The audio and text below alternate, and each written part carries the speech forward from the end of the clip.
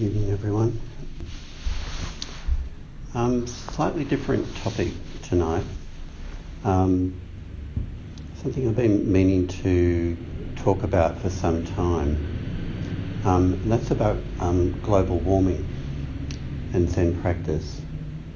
And I wouldn't need to inform anyone here, I'm sure, that it's more and more in the news and the papers, media these days about the best that science can tell us is that global warming is going to have, or is beginning to have a huge impact on life, our life as human beings, but life of all life on planet Earth into the future, and that we have maybe a 10-year window in which where there may be some possibility of turning it around.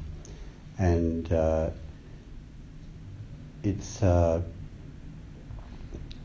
someone seems kind of to be almost having your head in the sand, to be doing a Zen practice and never talk about it.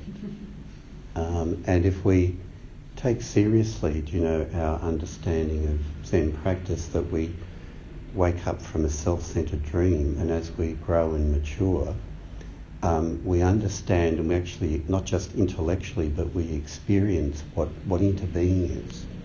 That our sense of identity gets larger and larger to include everything. Everything is us and we are everything. So it's a very ecological way of looking at the world. I don't know what the answers are, but I feel just a need that we actually talk about it, because it's the elephant in the room, and it's something that affects all of us. My guiding principles in talking about it are taken from the Zen Peacemaker Fellowship, which began in the US, and that is, the principles of it are not knowing, bearing witness, compassionate action, and to come from that place. But the main thing I want to talk about tonight, what people as individuals do about it or not do about it is up to you. But I really want to focus on some of the principles of Zen and Buddhism, and the capacity that human beings have for denial, and look at that. I'm sure someone else has used this analogy before, but you can imagine what's happening with global warming, and the Earth is kind of like someone who has been smoking all of their life, and in a sense, in our human world, since the Industrial Revolution, where all this took off with carbon going into the atmosphere, it's kind of like someone who's been smoking, for quite some time, since their teenage years, and it hasn't really affected their health very much as they've gone through their 20s and 30s and 40s, and they still get on okay, so I don't think there's a problem with it. And then by their 50s, they start to get symptoms of various things going wrong, and they go to a doctor, and the doctor diagnoses that they've got cancer, and their lifespan is going to be dramatically shortened unless they do something about it. And the doctors say to that patient, well, we can't guarantee that if you did the treatment that there would be a success, so you would be cured, but we think there's maybe, say, a 50% chance that you could do it, so it's worth a try. And that's kind of like the dilemma that we're all in. It's like that patient with cancer, only it's the whole world, and the whole world moving towards metaphorically that of equivalent of cancer, where it takes off, and there's a tipping point by which it can't return. That's the dilemma that we're facing, where the world heats up more and more and more, and results in death. In this case, not just death of a person, but potentially somewhere in the future the death of life on Earth. So it's quite a serious matter, when we live in this precarious time where we're in this window where something could possibly be done. And we've been aware of global warming for about 20 years, but it seems like everyone's just sleepwalking into the future as though everything's okay, sun comes up in the morning, and but we're kind of sleepwalking into the future.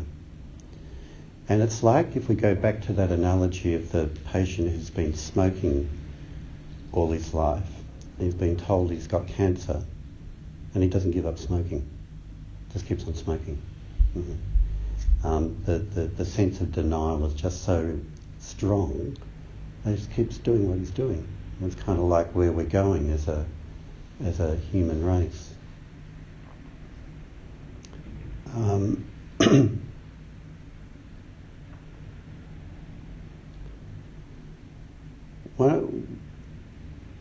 One of the things I find in the way that it's talked about through the media often is that different groups are then pointing the finger at other groups as to who's to blame. So it ends up being a blame game. So different cultures blame other cultures. Different races blame other races. It becomes a gender issue. It becomes an issue between younger generation, older generation. But all of it is often like a self-righteous finger pointing at something, where really the main game is that the place is hotting up to a point where it's dangerous.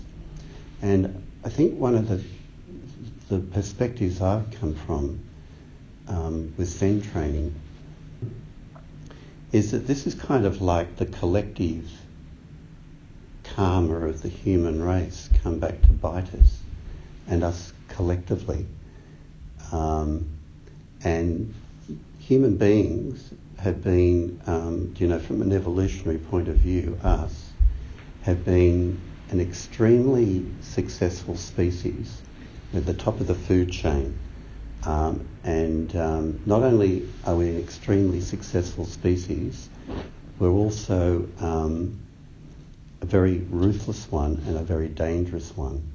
And we've been responsible collectively for destroying other forms of life so that we can live. And it's not just white industrialised cultures, even like Australian Aboriginal cultures, when they came here, all the megafauna, the large animals, disappeared almost suddenly, and so every human being's an opportunist to live, and to survive. And some cultures do more harm than others, but it's kind of like we're all in this together as human beings. We all have a collective karma that's coming back to bite us, and what do we do about it? If we think of basic Buddhist psychology, that what creates suffering is grasping, aversion and apathy, it seems like nearly everyone to some degree is in the apathy. It's kind of like we're just sleepwalking into the future. It's a nice sunny day, so everything's okay. And we're just simply ignoring the dilemma that's actually being created for the future. It's very if you really stay with it and you really bear witness to it, it's quite painful, really. And then if you wake up out of that apathy and you don't ignore it, and you don't ignore the best possible advice we can get about it from the scientific community, then it's actually quite disturbing to live with. And then where those other aspects of the causes of suffering come into place, well, one is just an apathy, a kind of ignoring of it. And the other aspects that come into it is that all human beings, to one degree or another, are working towards short-term gain and don't have a long-term vision of wisdom. And also we're all just working towards, the next best thing that's going to benefit us individually in our life, and we've got our focus on that. And we're really not focused broadly on the wisdom of what actually occurs, the longer term consequences of what we do.